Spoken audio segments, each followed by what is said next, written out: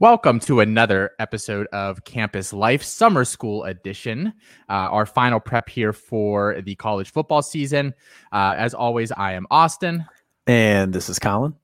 Just a reminder for you guys that are tuning in here. I know usually our late week show is the Canton Bound show. So surprise, surprise, as we've said, that we are not doing Canton Bound for the next 4 weeks and today. We are going to just be covering all the college news leading up to drafts here. We figured that is the news that's a little more sparse. So we are going to be talking Devy, CFF, C2C, all of it over the next 5 weeks just to get you guys filled in and ready for the season. Last episode, we did the Sun Belt. And tonight, we are going to be bringing you the Maction time here. Mac Attack. At the C2C podcast. So buckle up. It's going to be a good one.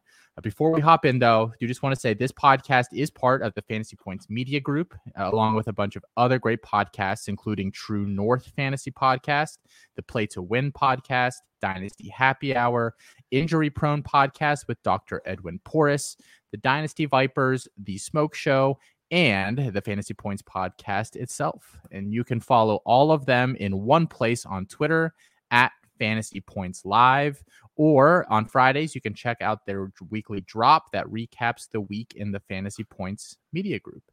All right, Colin, without further ado, we have a lot to talk about here tonight. We do. This is going to be jam-packed.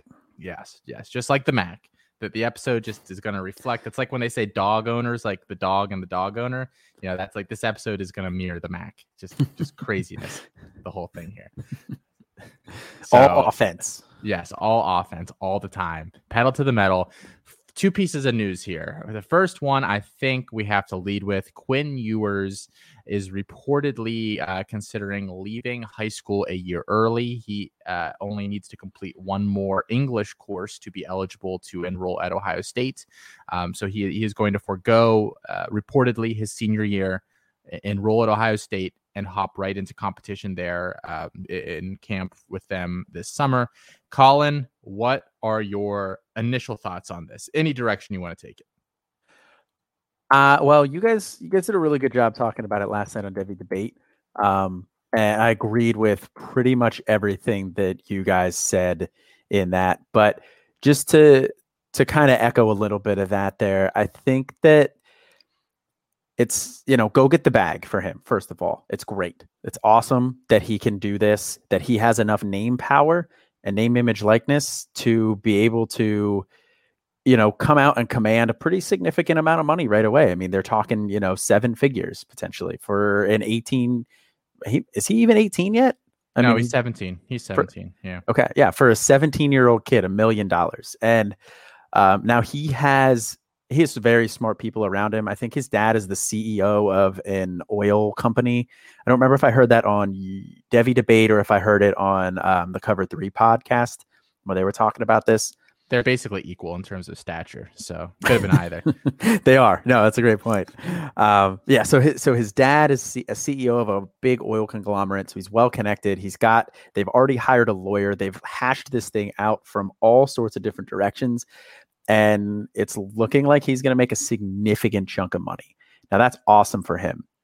Now, like you guys said, this looks poorly for Ryan Day because you had to believe he's behind there pulling the strings a little bit. Maybe Quinn Ewers was like, and his dad were like, let's look into this. And then, they reach out to Ryan Day and he's like, yeah, get on campus early. Come on, you'll compete for the starting job right away. So I have to imagine that's kind of how that conversation went when he talked to Ryan Day. And I don't doubt that he will compete, but they have 2 and potentially 3. Like Jack Miller is no slouch either, but they have 2 high end quarterback prospects that they brought in year after year after year. And, I think that this is eventually going to catch up to them because those 2 guys have to feel slighted. If I'm Kyle McCord and Quinn Ewers steps on campus, I refuse to play. I'm like, I'm redshirting. I'm not touching the field. I'm not burning a year of eligibility. I'm entering the transfer portal as soon as possible because he has to feel screwed over. CJ Stroud was ahead of him. It was going to be hard enough for him to jump him and win that job this year. And now if he is to also compete with with Quinn Ewers for this backup job, I don't know if I don't know if they risk upsetting Quinn Ewers, the crown jewel of quarterback prospects since Trevor Lawrence, that they would, put McCord as like the number 2 option there. I think that Quinn Ewers on the depth chart would be listed as the number 2 option, probably behind CJ Stroud. Now, like you guys also touched on, I don't believe he steps on the field day one. Like there's no way he's going to be the starter. But I could see him potentially getting on the field later in the year if they do stumble, like you guys mentioned. But I don't necessarily see them stumbling. So I think it's CJ Stroud's job. But then, so McCord's left out in the cold. And like I said, if I'm him, I'm pissed. I would want to go somewhere else. Maybe Penn State. Maybe. But homerism aside, I'm pissed if I'm him. And then you also have to believe Jack Miller is going to leave too. So the quarterback room is just going to get decimated because of this move. One of the guys in the Discord I saw, I think he actually tweeted it, but I know who he is. Today he said, "Please, who you are. Please, Kyle McCord, come to Penn State." And I actually think that would be a huge mistake for Penn State for the same reason that with Drew Aller. And yes, because Aller, and not only Aller is recruiting a bunch of other kids. Like I think he's really good friends with a bunch of other kids that are coming in. So I think that would be I agree. Just as questionable of a move here. I made my thoughts very well known last night. If you guys want to go check those out on Devy Debate, we had a really good discussion. We literally just spent a 50-minute episode. All we talked about was that whole situation from just about every angle. C2C, Devy, just regular college football, from a commissioner's standpoint, from an NIL standpoint. We talked about it from every which direction. So I am not going to get too much into that. But to say that it will be, I think our 2024 rookie picks, if you just play in a regular dynasty league, just increased in value. And you have to feel pretty good about him just accelerating that timetable a little bit. The other little piece of news here, Texas and Oklahoma, which we talked about again a lot in our last episode, so we aren't going to hit you with another 10 minutes of that. It sounds like it is pretty much official. They are going to be going to the SEC. And it sounds like it's going to be next year. Is that correct, Colin? So they're locked into a TV deal until 2025. Now, I was listening to the Cover 3 Sports podcast, and put on your tinfoil hat here because this was really interesting. The ESPN has a deal with the Longhorn Network where they're going to have to pay them out, and if they don't last throughout the whole deal, and the Texas and Oklahoma would have to pay a significant amount of money to leave the Big 12, to break that contract. Now, the numbers weren't exact, but the payout that ESPN would have to give Texas would be not too far off of what Texas would owe for leaving that. So they could theoretically use that. But if the Big 12 dissolves before that deal would be up, before 2025, then Texas and Oklahoma wouldn't owe any money. ESPN would also not owe Texas any money based on the way that deal worked out. And this is, like I said, I'm paraphrasing this, but this is what they were saying on that podcast.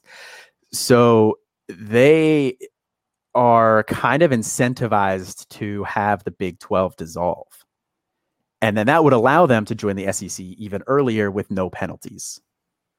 I think regardless, they join next year, because it's either going to be that scenario or they just pay out the $160 million and then Texas pays for their, both their tickets out. I think that's what's going to happen. They're not going to let the two biggest teams in the league make it lame duck for 4 years. 1 year, 2 years, maybe 4 years for your two, cornerstone programs. No, that's never going to happen. That's going to be a part sooner rather than later. It'll be interesting to see like how they shift schedules around, because people already have out of conference stuff and all that set up, and that'll all get changed up a little bit. But I think it is going to be Texas and Oklahoma in the SEC next year. A quick question for you, because I saw RJ Young tweeted this out today. He said over under or how many championships do you think Oklahoma and Texas will win combined over the next 10 years in the SEC? I retweeted it and said 0. Same as they won the last 10 years. SEC championships or national championships? No, national. Championships. 10 years. I'm gonna say 1, only because I don't think Saban coaches that long. Who wins it? Oklahoma. What year? 7 or 8 years from now. Which eighth grader is their quarterback? Current eighth grader. Man, there's this great 8th grader out of South Lake Carroll that I'm kidding. I have no idea. Yeah, no, I think because Saban is nearing the end of his career, the fact that you extended it to 10 years, I think Oklahoma, assuming Lincoln Riley stays there, which at this point, like, he just left the Big 12 to go to the SEC. Like, that's where you want to be. Oklahoma is a blue blood. They're a power. He's had options to go to the NFL and has, not taken those. It's not to say he won't ever take them, but, assuming he sticks around at Oklahoma long enough and Saban's gone, I think he could get one. And like you guys touched on with Ohio State, Ryan Day may not be long for there if he keeps up his antics. Did you want to hear slight hot take, I guess? Always. I think Texas would be more likely to win one than Oklahoma. Interesting. Why is that? It's part of it's just like this weird feeling, but I think a lot of it is that, okay, this is going to really upset Oklahoma fans. I'm sorry. Because I'm aware that Oklahoma has more national championships and more Heisman winners. I'm aware of these things, people. I don't just pull stuff out of my butt when I'm talking most of the time. Most of the time. I don't think this is one of those times. Texas is the bigger program. Even with Oklahoma's recent success, Texas is the bigger program. They have, in my opinion, I think they have the guy there now. I haven't felt, Texas media has said that every coach since Mac Brown is the guy. I have not really been particularly high on any of the last couple coaches they've had. I think Sark is the perfect kind of guy. He himself is a redemption story. A guy that was flying high up the coaching rankings, ruined it all for himself, and then has rehabbed himself back to the tippy top of the college profession again. Texas is the tippy top of the profession. It is the top 1%. He is going to keep kids in Texas with them in the SEC. I have very few doubts that he is going to out recruit Texas A&M, which is why they left to the SEC in the first place. I think Texas almost immediately, not this year because classes are already shaking out. The following recruiting class, I bet Texas has a better recruiting class than Texas A&M. I think they're going to build something there. I think all it's going to take is for Sark to find his quarterback, and I think Hudson Card. I think similar to Lincoln Riley, we're going to feel, and it's going to be some fun years there with those two because you say that Lincoln Riley picked that guy out. We like him. I think we're going to start saying the same thing about Sark quarterbacks. He did some nice work there with Tua, and then obviously Mac Jones, which is probably the bigger, one of the two that you can probably give him some credit for. So I think when all is, if in the next 10 years, and I don't think either team wins a national championship, if I had to pick one school to do it, I think it would be Texas. Interesting. I like that take. I do.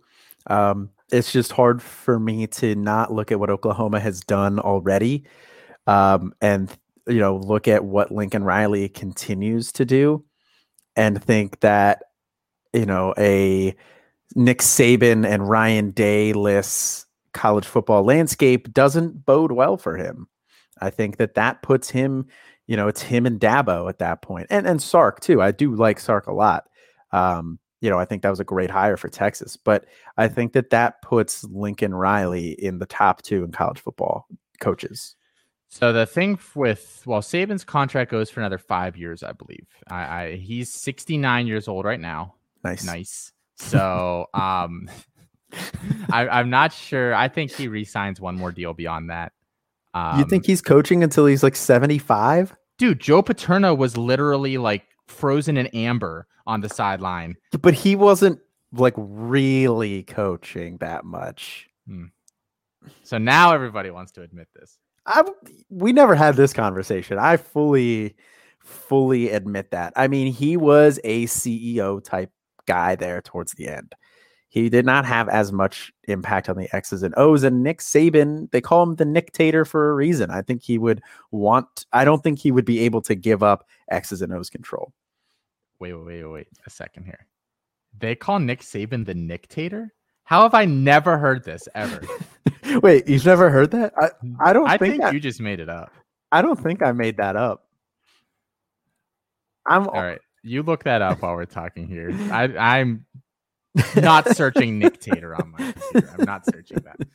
You go ahead and do that. Yeah, I think he coaches until he dies. Really, I do. He seems like that kind of guy. It's not unprecedented. Yeah. So. No.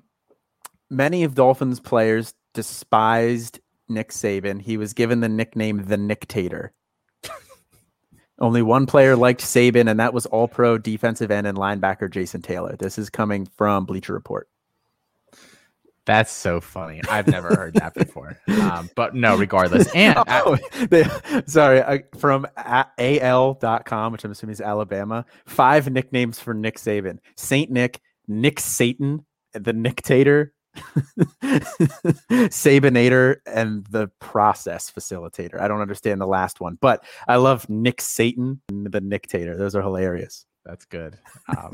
But so it's just Lincoln Riley hasn't built up a defense at all, like ever. No, Alex Grinch is the one who did like a lot of that work last year. And I think that if with another year like that this year, I think he goes and gets a head coach somewhere else, or a head coaching job somewhere else. So he would have to rely on getting a good defensive coordinator. Yeah, and I'm not sure if they'll do that or not. They just haven't really done well with that while he's been there. So this is the point in the episode here, guys, where we are going to do our weekly cram session. This week, you will be listening to the dulcet tones of Mr. Matthew Jackson. So sit back and enjoy. All righty, school is back in session. Another cram session here to help everybody with their last minute studying for their everything college football for this year. And we are happy to welcome here tonight. He is a writer ranker for Dynasty Nerds. He's co-host of the Devy Happy Hour, a creator of the Devy Database Patreon, and the biggest Tank Bigsby stan that I know, Mr. Matthew Jackson, with us tonight. How are you doing tonight, Matt? I'm doing good, man. Thanks for having me on. I'm glad to be here. Of course. I had to throw the Tank Bigsby thing in there. Especially after your take last cram session. Yeah. What do you think about that? Tank Bigsby Heisman? Possible? Not possible? You were going to ask me what my hot take was tonight, and I was going to go something Tank Bigsby, but after you went there last week, I couldn't do it 2 weeks in a row, man. So shout out to you. I thought I was only Tank Bigsby fan here. Short of him winning the presidency, I'm not sure how much hotter you could get with Tank Bigsby than what I said last week. So yeah, but we're excited to see what you got here. So we're gonna jump right into it. For anybody that has not heard the last couple of these, or just is brand new to the show, we're gonna ask you 3 very simple questions. One player that you think improves their stock the most this year, one that you think hurts their stock the most, and then your hottest take. So take it away. One player that helps themselves the most this year, Matt. So I think the player that's going to help themselves the most this year, you've got to go to Oklahoma's offense, and I'm going Eric Gray, the running back transfer from Tennessee. Last year finished with 772 rushing yards, 4 touchdowns from scrimmage, and posted 1,026 scrimmage yards in a split role with Todd Chandler. Transferred out of Tennessee, transferred to Oklahoma. He's going behind Oklahoma's 8th ranked according to PFF offensive line. So he's got a great offensive line that he's going to be running behind. He's got a fantastic quarterback in Spencer Rattler, who is odds-on favorite for the Heisman this year. I mean, you got to think that he's the one. He's bringing back most of his offensive weapons. Offenses are going to be keying in on Marvin Mims on the outside, that passing attack. So safeties, linebackers are not going to be stacking the box against Eric Gray. So he's going to have free range to do a lot of damage in the rushing and the receiving game. He's a great dual threat running back. Got great lateral agility. He's got really quick, changes directions without losing speed really, really well. So I like him a whole lot to explode in this offense. I know they've got Kennedy Brooks coming back from the opt-out last year, but I'm not worried about them. Eric Gray's the better running back in this offense. He's the one that's going to get the majority of the carries. And when you're looking at a guy that's going to come in and be that running back 3 in this year's class, everybody talks about Breece Hall. You talk about Isaiah Spiller, but nobody really knows who that running back 3 is. Eric Gray is going to make a strong case this year to come off of the board at running back 3 and go in the second round of the NFL draft this coming season. Love that. I love that. I mean, it's hard to argue that any running back or any transfer in general helped themselves more than Eric Gray did. I mean, he's, going from that dumpster fire that was Tennessee to a fantastic offense, well-oiled machine like Oklahoma. Recipe for success. Over under 30 catches for him this year. That seems to kind of be the magic number for, that high-end receiving production for running backs. You think he hits that, Matt? I think he very well hit that. I mean, you're gonna pass to Marvin Mims on the outside. Austin Stogner is going to get his receptions, and then hopefully Jadon Hazelwood can stay healthy. But that offense is going to throw the ball around a ton. So you've got to think that they're going to throw it to Eric Gray, utilize that skill set that he has. They've never really been a great offense for throwing the ball to the running back, but I think that changes this year. I think that he showcases the talent that he has as a 3-down back. Yeah, I mean, totally agree. I mean, I think that they haven't had a receiving back quite like Eric Gray there in recent years. So obviously, Eric Gray, I love that take. Think he's definitely going to help himself this year. Who's your guy that you think is going to hurt themselves the most this year? So kind of going on the same topic, we're talking about transfers, and I think the guy that is going to hurt himself the most, and you already see this a ton right now, just based on ADP and the way the Devy community is looking at him, and that's transfer from LSU, Eric Gilbert. Moving over from LSU, he kind of bounced back and forth between teams he was going to and finally ended up landing at Georgia. His ADP right now is sitting at 35 on the Campus to Kenton website. Shout out to you guys. If you're not on that, you need to check that out because that's the best $3 I've ever spent a month getting those rankings in ADP. So great job on that. But yeah, Eric Gilbert is a guy that, he came into the college season, his freshman year. He was the highest rated recruit since Greg Olson, 5-star recruit, number 1 in his class. And he didn't disappoint last season. He showed every bit of why he was a great tight end, big body, uber athletic, physical, just everything that you wanted at a tight end. And then he switched to Georgia, and rumors are coming out that he's switching to wide receiver. And when you look at what he's going to be able to do at wide receiver, I mean, he's not fast enough to be a wide receiver on the perimeter. He doesn't run crisp enough routes. He runs good routes for a tight end, but he's not running good enough routes to exceed as a wide receiver on the perimeter. He's a guy that I'm not even wanting to touch that ADP of 35 right now. He's a guy that's kind of somebody that I'm not really looking at unless he switches back to tight end, which may or may not happen. He might be switching to wide receiver just to get some route running reps and some receiving reps, but I do not like that transition to wide receiver at all for Eric Gilbert. It seems like he wants to switch to wide receiver, hopefully to make a little bit of money. You think he ultimately comes back to tight end, or what do you think the end result is here with him, if you had to guess? I have to hope he comes back to tight end. I mean, he's got to know that, I mean, yes, you get more money. Wide receivers are paid a little bit more than tight ends are. Tight ends are historically underpaid for the dual position that they do. They're a blocker and the receiver, and they're paid, $7 million to the best tight end. But, he's thinking to make himself some money. But, I mean, you're looking at his draft stock. If he comes out as a wide receiver, his draft stock is going to plummet, in my opinion. So if he wants to make himself money, I think the best thing that he can go out and do is switch back to tight end. That's where he's going to make the most money. That's where he's going to get the most success for what he's good at. Yeah, I was going to say, it seemed like he was almost looking past that first contract because he was going to get drafted in the top 15, right? I mean, he was going to get that initial money. I don't know how much higher he could get drafted, and then I mean, you look at Kyle Pitts, who just got drafted 4th overall, and arguably Eric Gilbert was going to be a better tight end than Kyle Pitts was coming out. So I mean, top 10 was easily within the realm of possibilities for Eric Gilbert. Now, not so much with the switch to wide receiver. Yeah, I completely agree. I mean, you got to feel like he's getting some bad advice there to switch to wide receiver because, like you just touched on, Kyle Pitts, number 4 overall. He went higher than any receiver. So, how can you look at that result from this year and then immediately make that position switch. Like if you wanted to do it a different year, maybe one of the years where there wasn't a tight end in the first round, like the year before that with Cole Kmet, okay, sure. You could look at it that year, but after just seeing what Kyle Pitts did and the money that he's going to make himself, because I think he could potentially reset the tight end market at the NFL level, and you're going to be following that. You're the next guy in line and potentially even better than him, like you touched on with his recruiting status. I think that was a horrible decision to move to tight end. So now that we've got those two out of the way, the moment we've all been waiting for, the spiciest take, your hottest take for the 2021 season is... Bo Nix is your next Heisman. No, definitely not that.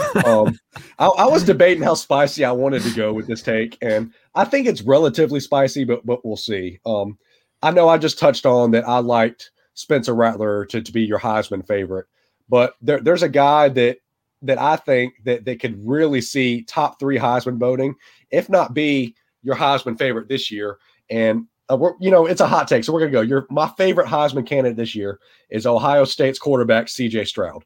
So okay. we're gonna put that out there right now. You look at C.J. Stroud.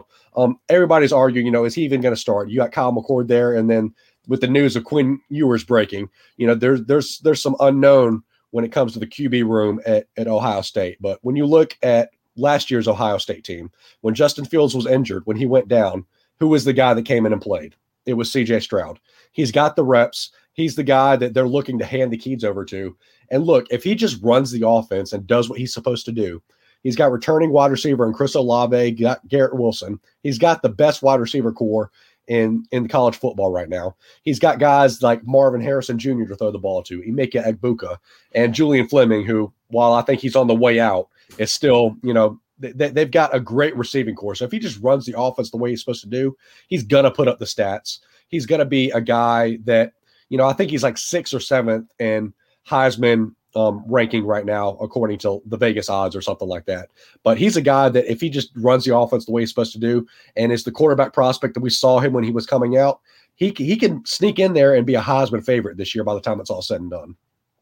Yeah, I think that's a great call there. I mean, you always see quarterbacks most popular, Heisman winners, obviously last year with Devonta Smith. So, but historically it's a quarterback. Historically, it's a quarterback on a, playoff level team. And I think CJ Stroud is the one that's kind of going under the radar right now. So I like that. And he had that real beautiful long run last year that we'll always remember. His Heisman moment came a year early. That'll be the longest run of his career. He did it last year, like accidentally, but here we are. He's going to get more run in the passing game than he does in his running game. That's for darn sure. Yeah. Not exactly Malik Willis out there. All right, Matt. So thank you so much for joining us here tonight. Before we go, I want you to just tell us a little bit about what you've got going on at the Patreon right now, because you just launched that. So give the folks just a little taste of what is over there, what they can find. And then we'll get you out of here. Yeah, so my Patreon, you can find that at patreon.com/Devy database. We've got rankings up there. So we've got my rankings for the 21 class, 22, 23, and 24. So you got all those rankings up there. I've also got something that you don't really find in a lot of places, and I've got an interclass ranking on there. So you've got 2020 NFL players ranked with the incoming freshman or incoming recruiting class or incoming class this year, the 2021 class, as well as the 2022 class of rookies next year. So you've got a way to go in there and look, okay, if I was trading, CJ, or if I was trading Garrett Wilson for Devontae Smith, or, trading an incoming rookie next year for somebody that's been in the NFL for a year already, how would I rank those guys? You've got that in there. You've got my podcast. I just uploaded a top 10 quarterbacks tonight before I came on and talk with you guys. We got a couple of podcasts up there. We got some player breakdowns. DJ Uiagalelei is up there, and I'm looking at getting an Eric Gray up there by the end of this weekend. And we've got an article that I just posted up there breaking down the Big Ten. So lots of great things up there.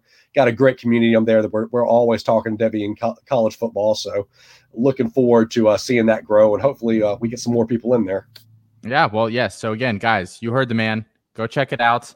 Get all those rankings, get everything like that. And with that, I think back onto the rest of the show here. Thanks for joining us, Matt. Yes, sir. Thanks, Matt. Appreciate it.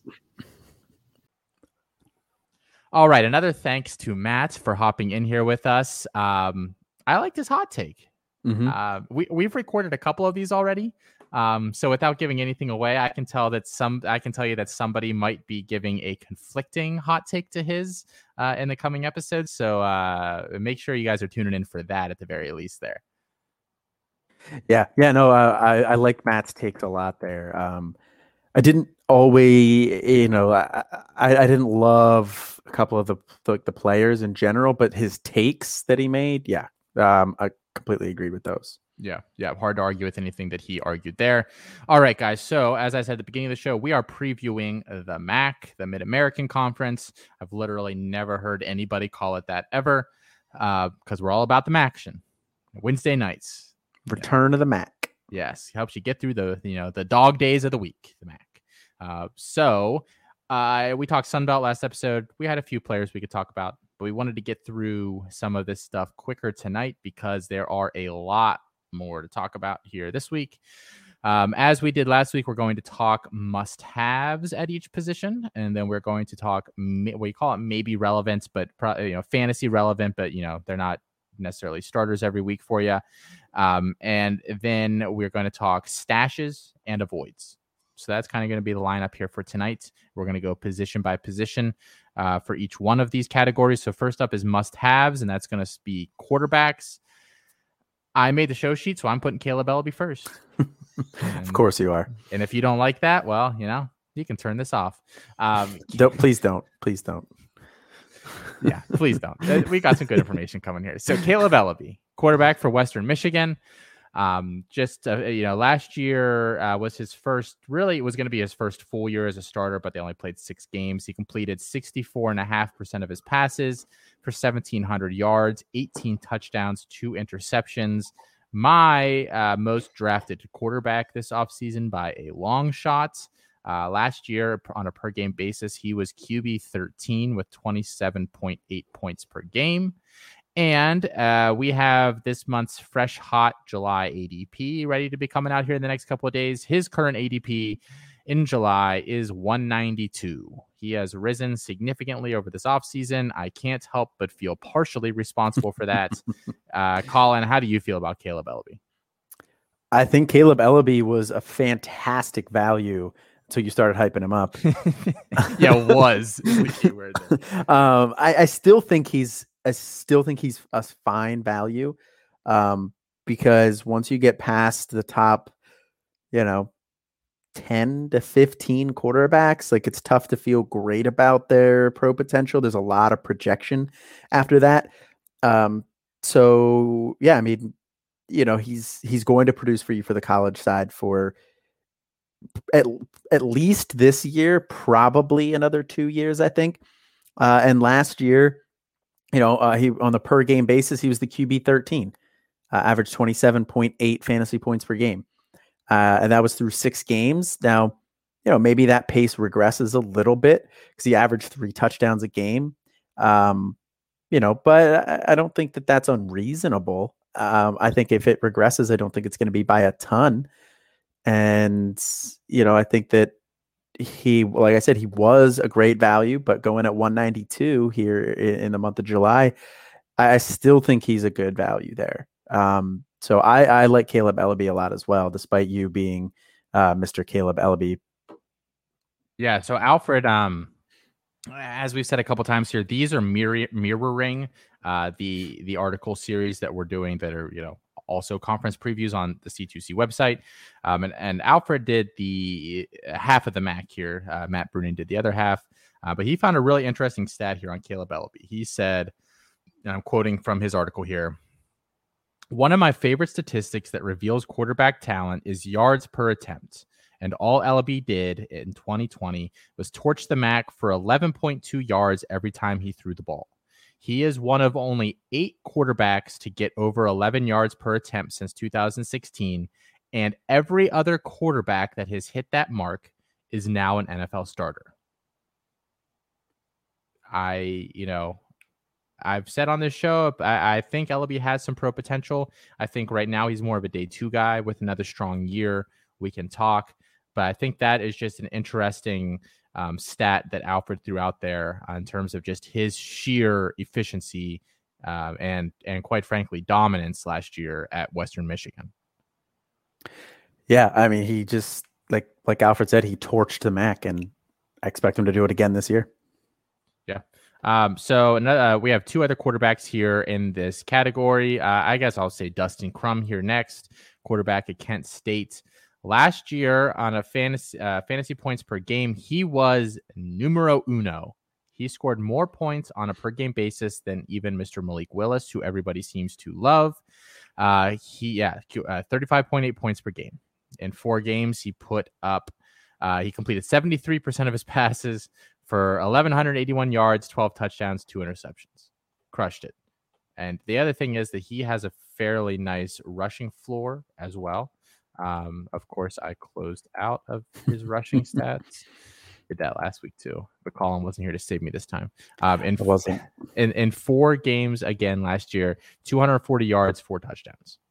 So that's a significant, that's close to 1,000 yards and double-digit touchdowns throughout the whole season. Did I say that wrong?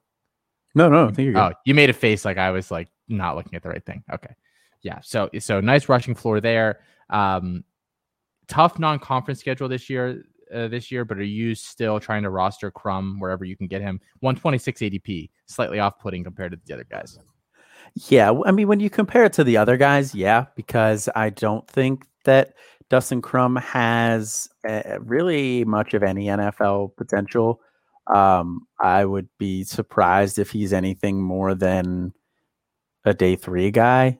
But yeah, I mean, I think that he's still going to put up a ton of numbers. I mean, yeah, he does get Texas A&M week 1. Probably not going to put up a lot in that game. Then he gets VMI. I don't even know who that is. In week 2, he'll probably shred them. Then he gets Iowa. After that, he has Maryland non-conference as well. Those are 2 tough ones. But then once he gets into action play, it's wheels up for him. So you may have to weather the storm a little bit through a couple rough games early in the year. But he's the type of guy who's also going to be able to probably single-handedly win you some weeks. Yeah, I mean, I think he is, and I've talked about on this show quite a bit. I hang out over in the CFF site Discord. I lurk more than I talk, because those guys know much more about that than I ever will. But Mike Bainbridge does a lot of best ball stuff, and he's basically been saying, he takes Dustin Crum early without any hesitation. First round, maybe second round if he gets there, but that's not too often, and then just pairs him with a guy that has a great non-conference schedule, and you're good to go. So that's all you have. You just have to get through those first couple of weeks with Dustin Crum and then just let it roll. And he's going to do very similar to what he did last year. He did lose his top weapon from last season, Isaiah McCoy, but they do have Deshaun Poquet there. So hopefully that offense will just keep rolling. Preston Hutchinson is the third must-have quarterback here, Eastern Michigan, and there are so many freaking directional schools in the MAC. It's like I was trying to write all this down earlier, and I was like, is he Eastern? Is he Central? Is he Western? I can never remember any of these guys, but Preston Hutchinson is Eastern Michigan. Last year, on a per-game basis, quarterback 7. In 6 games, he completed 63.6% of his passes for 1,662 yards, 12 touchdowns, 6 interceptions, and like Dustin Crum, has himself a fairly decent rushing floor. I'm trying to say that really slowly so I can pull it up here in front of me. Last season, again in 6 games, he put up 206 yards and 8 touchdowns. Touchdowns might be, slightly, difficult to hit again, but that yardage is pretty darn solid there. And his ADP is 220 in July. So he is the cheapest of these 3 guys. But you could argue he's going to score just as many points as they do this year. I guess just the NFL upside with him is probably not there. Yeah, I think the only one out of this group that has the NFL upside is Ellaby, like you talked about before. But, at 220, when an ADP at 220, like if you get anybody in that range that has NFL upside, like I think that's gravy, unless you're taking some random freshman that, Michael Jackson III probably goes in that range. I don't know what his ADP is, but he's probably got some NFL upside. But the vast majority of players you're taking in that range, not really NFL guys. So yeah, especially the quarterbacks. So yeah, I mean, I think that take the QB7 finish, take the 30 fantasy points per game. I can tell you what happens a lot in these drafts. Ellaby basically being the exception, and Jaden Walley as well. Anybody that I or we on this show talk up starts to slowly slide up boards as I am drafting to the point where they are no longer draftable. And then I just shift to the next guy. So actually at the beginning of this offseason, Dustin Crum was such a value. Then he started creeping up. And I don't think that one was necessarily on us, even though I do like Dustin Crum. And then I flipped to Caleb Ellaby. He has now been slowly sliding up. So the past couple drafts I've done, I've taken Preston Hutchinson. I'm in 4 drafts right now. I've taken Hutchinson in 2 of them, and he hasn't come off the board in one of the others. So he's just kind of the value there right now. But again, I've watched a little bit of him, not as in depth as Ellaby or Crum. Of what I saw, I don't see an NFL future there. So I think that there really probably should be a gulf in value there for him. Must have running backs. I have 2 of them. The first one being Kevin Marks out of Buffalo. Last season in a timeshare with Jarrett Patterson, Jarrett Patterson, who almost broke the single game rushing record, if not for his coach not realizing what was going on. Patterson averaged 36.8 points per game last year. And Marks in that timeshare still averaged 16.9. He was RB 47 overall. In 7 games, he put up 741 yards, averaged 6.6 yards per carry, 7 touchdowns, and his work in the passing game was negligible. 4 catches, 3 yards. So he's not going to beat you there. But another Buffalo guy, I don't necessarily see make it to the NFL, but mega production here for 2021. Yeah. So Kevin Marks is a guy that I'm actually pretty out on. I don't know what that Buffalo team is going to look like this year. It's an entirely new coaching staff. The offensive line is not going to be nearly as good because half of them left and went with Leopold to Kansas. So I think Marks is being overhyped. I think he's still going to be good. I think he's still going to be for sure fantasy relevant. But I don't know how much of an NFL future he has. And I don't think you're going to see Jarrett Patterson-like numbers from him. I think that Marks is probably more of an RB2 for college fantasy, maybe even a flex-worthy guy. So I'm a little bit worried about Marks. I mean, overall, though, he's going to be the guy in that backfield. So it just comes down to your thoughts on Buffalo moving forward, I think. Yeah, I basically have 0 Kevin Marks. He's actually, so in June, his ADP was 161, and this month it is 134. And he's been fairly consistent across the 5 drafts that I have entered right now. He's been 138, 141, 117, 138, 128. So interesting there. He just ends up being one of the guys that I don't really get that's a college producer. Like, I have 0 Mo Ibrahim. He just goes slightly earlier than I want to take him, and I feel the same way about Kevin Marks. But he's a good player. He's gonna be a startable option for you, I think. But he's just not going to be 36.8 points per game, like Jarrett Patterson. No, and I mean, far be it from me to, critique people for CFF because that's not my specialty. I just see him going like super early in some of these CFF drafts. So I think even from a CFF perspective, he's a bit overrated. Yep. No, I agree. Bryant Koback, your guy here at Toledo. He's another one of our must-haves. RB19 last year on a point per game basis, 20.5 points in 6 games, 522 yards, 4 touchdowns. But he does a lot of work in the passing game. 24 receptions for 228 yards and 2 touchdowns. He's dual threat both those ways. 214 ADP in July. Colin, I think ever since you pulled on the heartstrings of America a few weeks ago and cried out for Bryant Koback to get some respect, it seems like he has gotten that. So good on you for helping out your guy. Thanks. I I mean, I like Brian Koback a lot. Like we touched on one of those shows. I think it was the one where we were talking about guys who were going too low. I think that's the one that I talked about him on. But yeah, I mean, I think that he's going to produce again this year. He's going to be pretty handily the lead back in that offense, and he was a good recruit coming out. Like he was going to go to Kentucky, did go to Kentucky, and then ended up going back to Toledo, going back home. So I think that out of a lot of these college producers, I think he has some decent NFL potential. I don't have a strong feeling about his NFL potential, but I do think that pass catching ability is certainly going to help him. I think it's all going to be about how he tests. But it's a weak running back class. He could be a guy that benefits a little bit. He goes a little bit higher than maybe he would in 2020, for instance, where that was a much deeper and much stronger at the top class overall. So who is to say? But I think that 214 is a lot fairer than whatever he was doing a month or two ago, which was basically not even getting drafted. Yeah. Wide receiver must-haves. I have two.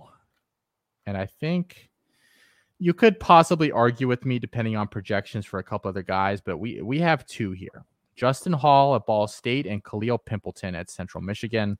Pimpleton might not even belong here. I don't know. I'm pretty bullish on him this year. But Justin Hall, wide receiver 14 last year on a per-game basis, 20.6 fantasy points per game, tied to an offense that brings everything for the passing attack back and actually loses their starting running back. So that could be, some added points there for their receivers.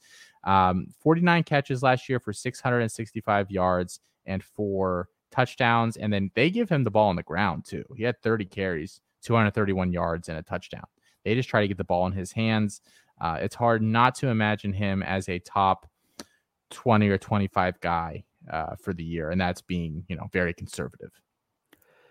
Yeah. I mean, he's pretty far and away the focal point of Ball State's offense. They, like you said, they give him the ball, they throw the ball to him, they give him the ball on the ground. So he had 30 carries last year through 7 games, but he also had 24 carries the year before that and 20 carries the year before that. So, they just, like you said, they try to get him the ball however they can. I think that they're going to continue to do that this year. I think Ball State is going to be a team that is going to surprise some people. I think they're going to end up inside the top 25 at the end of the year. They won the MAC last year, air quotes, won the MAC. I think they went 6-1, I believe. So they're a strong team. I think they could do that again this year. And I think a lot of that would be on Justin Hall. I think he would be a huge catalyst for them having a good year, especially offensively. I don't see any reason why he can't repeat that wide receiver 14 performance. Yeah, him, Johannes Tyler, and Drew Plitt are quite the trio there. They really, really are, and I think they will be again in 2021. Hall, he's a little bit smaller, so I'm not sure. Again, NFL potential might not necessarily be there, but enjoy it while you can. Yeah, and he's a 50-year guy too. Yeah. So, not a lot working for him in that regard. Pimpleton being the other guy here, Khalil Pimpleton, who's at Central Michigan. Last year, on a per-game basis, he was wide receiver 42, 15.7 points per game. He has not been drafted in a single draft this month. He has a big old NA in his ADP column for the month. Last year in 6 games, 26 catches, 277 yards, 2 touchdowns, and then had 16 carries for 134 and another 3. But the year before that, he had a really big year, 82 catches, 894 yards, 6 touchdowns. He is the focal point of their offense as far as, just getting the ball in somebody's hands. And I think there's little reason like Hall to suggest that won't happen again in 2021. I have a lot of Khalil Pimpleton. He's very tiny, no NFL future, but he's gonna score for you, and NA not getting drafted. So that's that's what 400 players. Is that what's in there? So I don't have any of the super deep drafts uploaded yet. I have 3 of those still to add. So I'm sure he will make an appearance here on some level. I'm just not sure where that will be yet. Okay, but it's not the top 320 or whatever. So, right. Yeah. Right. And like you said too, I think, last year was kind of, it was a decent year, but it was not a great year for him. Finished though, you said wide receiver 42, 15.7 fantasy points per game. I think he does better than that this year. I mean, he did better than that in 2019. So I think he's going to take a step forward this year. I see him probably beating that wide receiver 42 mark by a pretty comfortable margin this year. I really do too. I think he is startable week in, week out for you within that high scoring MAC without fail. So that no tight ends, no must have tight ends in the MAC, unfortunately. Really no tight ends that I'm interested at all in the conference. Colin, you have a stash later that we'll touch on, but strong name. Very, very, very strong, possibly the strongest. Well, Carson Strong's pretty strong, but that's fair. But okay. So maybe relevant. No, you have quite a few names in this category, so we're not going to quite deep dive them like we have the past few. Quarterback, I have one guy listed, and you could probably make an argument for a couple other ones, but I just put the one down. Drew Plitt at Ball State, as we kind of mentioned. They bring him back, they bring Tyler back, they bring Hall back. Last year, Plitt was quarterback 34 on a per game basis, 22.9 points per game.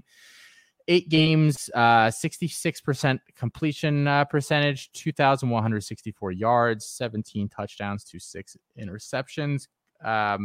He's no ADP this month. He's so cheap in drafts. He's very much a forgotten guy. You can, if you really zero QB it and use zero QB it the whole way, you can grab Plitt really late and still feel fairly comfortable about your quarterback position. Yeah, I mean, I think that the QB 34, 22.9 fantasy points per game, I think that is probably about his floor. I think that that's a strong offense. Like I said, I think Ball State is going to be a very, very good team this year. I think they're going to be a very dangerous team this year. They're going to surprise some people, and I think a lot of that's going to be on the back of their passing attack, which, like I mentioned, with Hall. So, yeah, I think Drew Plitt is going to have a big fantasy year this year. He may not be anything in the NFL, probably won't be anything in the NFL. He may not be a top 24 fantasy QB, but like you said, if you zero QB it, yeah, I think that he could absolutely have a big year. Yeah, could definitely do worse on the zero QB train there. So I did, like I said, I didn't put any other quarterbacks. Are there any other ones that you want to toss their names out there, Colin? Or I mean, they have like the Brett Gabberts of the world, who I just refuse to touch because of his name, and he also just isn't very good. I mean, there's some guys floating around that if you need a bye week filler at some point, I just wouldn't recommend rostering them in a pure C2C league. No, in your standard C2C league, so 12 teams, 45-ish rounds, 40, 45, somewhere in that range. There's not any other QB that I would take. Yeah, exactly. So running back, we have quite a few guys here. First name on the list is Ladarius Jefferson, who's at Western Michigan. Last year on a per game basis, RB 58, 16 fantasy points per game, no ADP this month. And then in 6 games last year, he put up 624 yards on 5.6 yards per carry, 5 touchdowns, and then 4 catches, 17 yards. So not doing a ton in the passing game. But I think he has a chance to be drafted at some point. He's 6'1", 223. He will be a senior, but that doesn't necessarily seem to knock running backs the same way that it does for wide receivers. Colin, he's a guy that I take around 40 often, and I think he's just kind of a bye week filler kind of guy.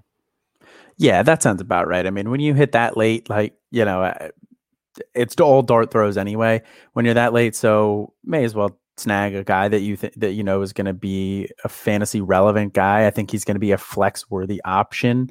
So yeah, I don't have any problem taking Ladarius Jefferson that late.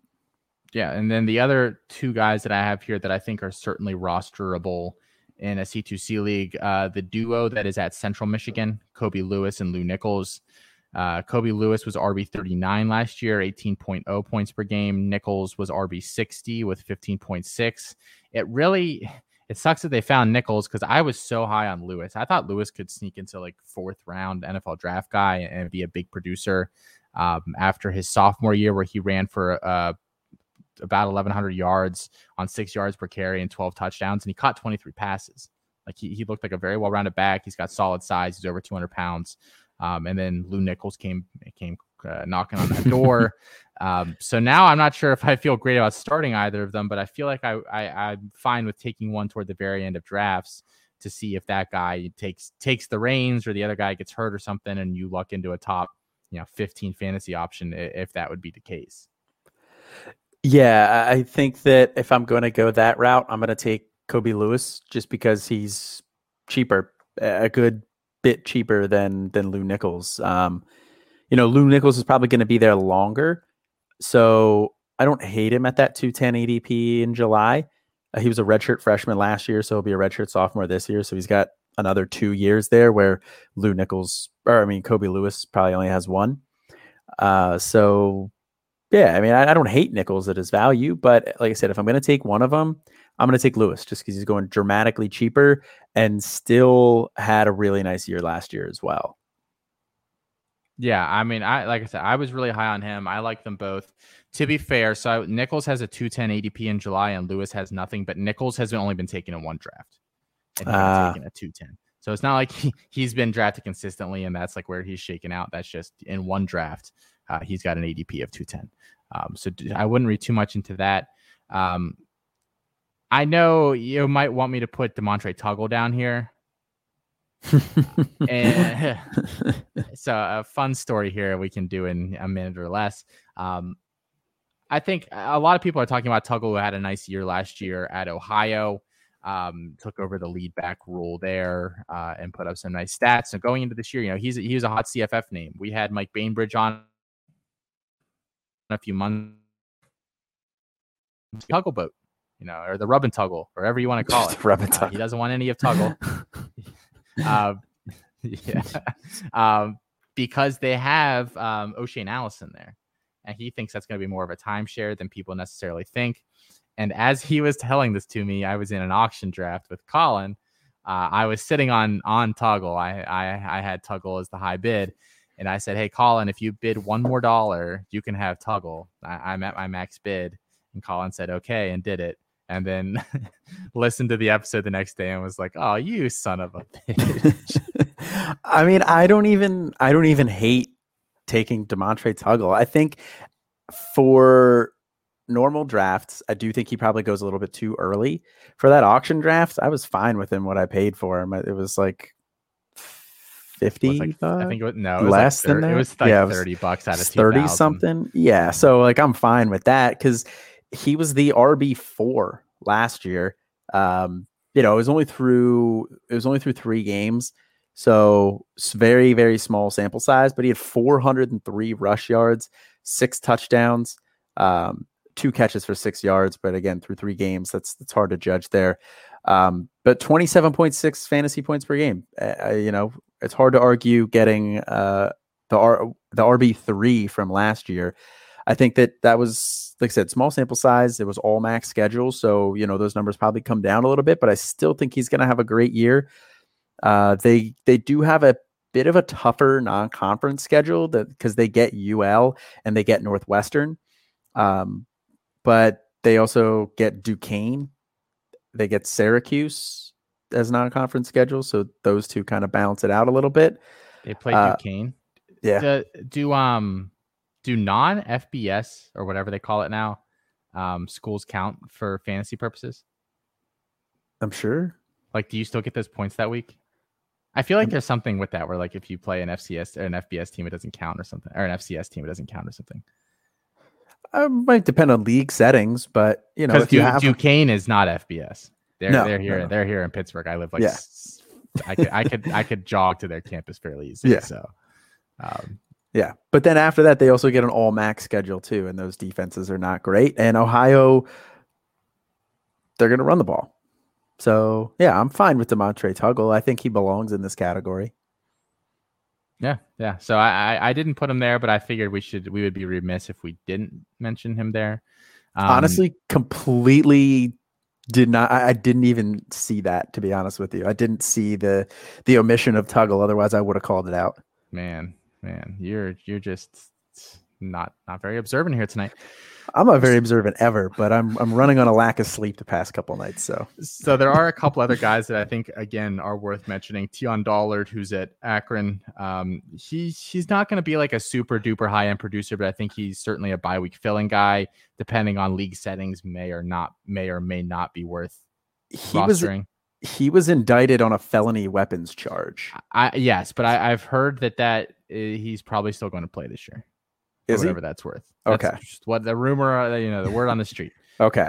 I was like,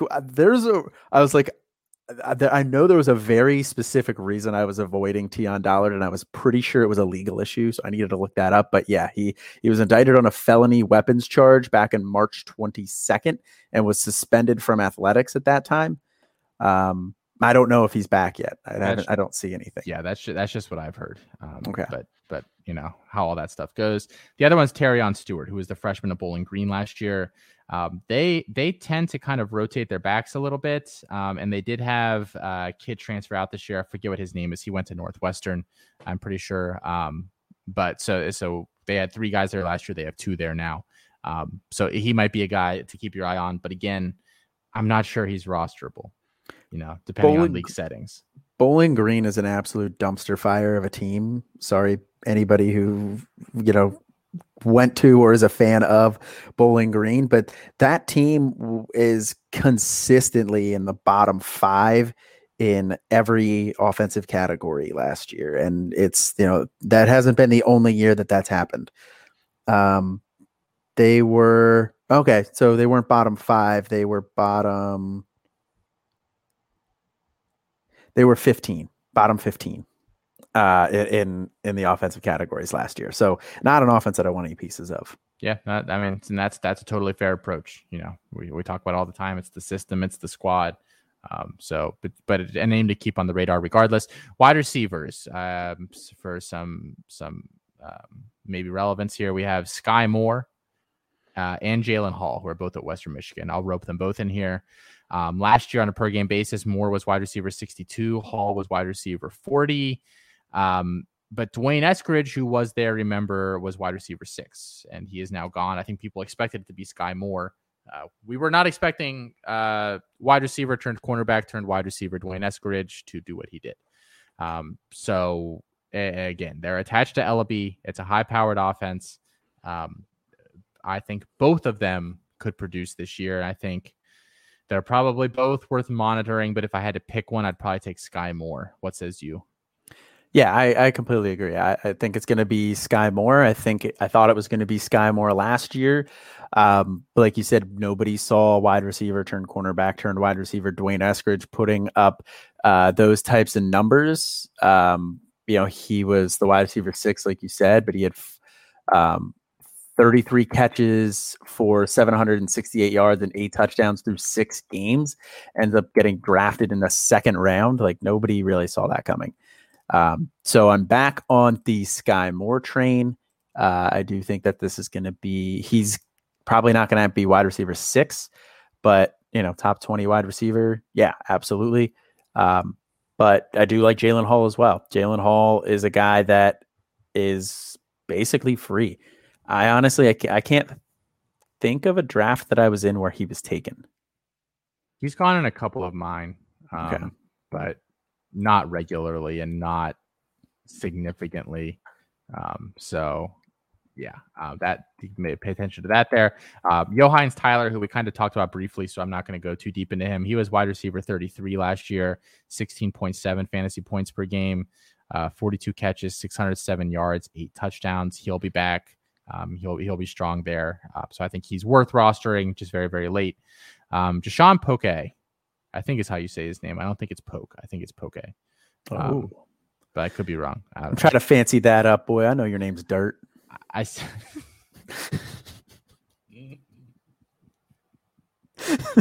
Oh no. I bet you didn't think you were going to get a Joe Dirt reference today. I really did not. I don't think anybody's making Joe Dirt references anymore. I'm about 2 decades too late. That's all right. So however you say his last name, I'm not going through this again. He was wide receiver 47 last year, 15.3 fantasy points per game. But they did lose Isaiah McCoy, who was wide receiver 11, 22 points per game. No ADP this month for Mr. Poke. 21 catches, 326 yards, 3 touchdowns last year. Probably worth rostering, but again, you don't have to do it till late. And I think he's, if you think Dustin Crum is a QB1, QB2, QB3 is somewhere in that range of outcomes, then you're probably going to want his top target too. Common sense dictates that he's probably worth a roster spot. Yeah, I love taking Deshaun Poke because Isaiah McCoy last year, wide receiver 11. Dustin Crum is a guy that we believe in. We think he's going to put up numbers. So yeah, of course, like you said, you want the wide receiver 1 in that offense. We think it's going to be Deshaun Poke, and he's going so late. He's very, very cheap. So I have I have him on a lot of rosters. Yeah. The next one's the next two are kind of shots in the dark. I'm not exactly sure if I love either of them, and they both could be the kind of guy where you stash them late and they're gone by week 3. Jack Sorensen, who's at Miami of Ohio, was on an absolutely blistering pace last year as a senior. He's now a super senior or whatever the heck we're calling him now. 3 games last year, 18 catches, 354 yards, and 4 touchdowns. Like, holy crap. On a per game basis, he was wide receiver 9. I'm not sure what we can take away from those numbers, if anything, but I certainly think you could do a lot worse if you're looking for just one more possible wide receiver at the end of your draft to just throw a dart and say, why not? Yeah, I think 3 games, it's hard to trust that sample size. He was only averaging 6 receptions per game, but he was also averaging over 100 yards per game. Like you said, 19.7 yards per catch there. So, he was lighting it up. He is tied to your favorite QB, Brett Gabbert. So, we do like that. No, but seriously, I think he's going to be the focal point of that offense there. And, like you said, you could do a lot worse than a dart throw on Jack Sorensen. Yeah, and then the other one's Hassan Beydoun, who's at Eastern Michigan, wide receiver 59 last year on a per game basis, 14.2 points per game. Could do something, worth a stash. I'm not sure if there's NFL potential there, but he is tied to Mr. Hutchinson. So, if that offense is going, Beydoun's probably going to be involved somehow. Yeah, Beydoun's a guy that I have a couple. I'll have a couple places as well because he's basically free. He goes sub round 40, like somewhere between round 40, 45, if he gets taken at all. So yeah, I think that he's definitely worth the stash. Yeah. So we're into stashes. Do you have any stashes that you really like that are in the conference you're calling? Well, we did skip over my tight end. Sorry. No, you're okay. I know you're a tight end hater. No, the tight end that I think is worth mentioning is my guy, Mr. Jack Cold Iron from Miami of Ohio. I think we touched on with Sorensen. We're not exactly sure what that offense is going to be because it was a small sample size last year, but Jack Cold Iron as a freshman, put up if the tight end 31 type of numbers, which is, it's not bad. It's not great, but it's not bad. But he was a freshman last year. So plus all name team, Jack Cold Iron, very strong name. And I like guys with strong names. That dude has to have either a gym sponsorship or a beer sponsorship. Both. I mean, he could do Iron City beer. He's over in Ohio. It's only one state over. Yeah, have yourself a cold Iron City. You can Jack Cold Iron. Have yourself a Cold Iron City. There you go. We wrote that for him. Jack Cold Iron. If you're listening, we would love to head up your marketing team. I only charge 5% cut. And beer. I want the beer too. Yeah, that's more the route that I was going. I don't even really like IC Light. I mean, it's fine, but yeah, it's not good. No. They have icy mango, and it's like, who would ever want to drink that? But I hear people order it when I'm out, so it takes all kinds, I suppose. My big stash for C2C purposes is Kyle Kelly, who I've talked a little bit about before here. He's going to Ball State. It was not on was not on campus for spring. But he's a dual threat guy, a 3-star in last year's class, number 59 quarterback overall. And he's 4.78 verified 40 at the opening last year. He's just a good athlete, the level of athlete that Ball State does not always get. And Drew Plitt only has one more year. So he's the kind of guy where, maybe you don't draft him in anything, but like, I think I have a 24-team league where I have him, because what the hell else am I going to do with that roster spot? But in a normal 12-team 45 roster, I don't think you have to have him. But he's just a guy that I kind of have tucked away in my notebook somewhere. And at the end of the year, maybe I take a stash real quick. Yeah, I didn't really know anything about Kyle Kelly before you had mentioned him. So he's not really a guy that had been on my radar. So I'm sure he's not a guy that's on a lot of people's radars. And even if somebody does take him at the beginning of their draft or at the end of their draft this year, odds are pretty good that they'll drop him at some point. He's not a guy that you necessarily want to roster all year long. If there's somebody that pops up on waivers that you want, he's going to be a cut candidate. So scoop him up at the end of the year in anticipation for next year. Like you had mentioned before on Twitter, that's one of the areas where, you can get a pretty big advantage. You're giving yourself a little bit too much credit there for saying that if I've never heard of him, then I'm sure nobody else has ever heard of him. That's fair. That was a bit arrogant, coming from Mr. I am the ADP over here. It's like I am the Senate. I am the ADP. Yeah. Right. No, that's a fair point. But I feel like I'm just giving your average C2C player is probably not paying attention to Kyle Kelly, yes. QB 59 going to Ball State. Yeah. So any guys that you're avoiding at ADP here? Yeah. So Kevin Marks, like we touched on before, is a guy that I'm avoiding at ADP. I'm not going to end up with him anywhere. I like Caleb Ellaby. Like you said, you're bringing his ADP is rising up into the range where I'm not as comfortable taking him anymore. So it depends on what league I'm in and how early he's going. I'm not avoiding him, but he's starting to go a little bit early for me. But outside of that, no, I don't think any of these guys have ADPs where it's like cost prohibitive. And not that Ellaby's is cost prohibitive, but it's getting up there. Yeah, it is. I can never have enough of him. I just take him one round earlier every time I draft. Basically. Well, that's why his ADP is going up. That's what I did with Jaden Wally too.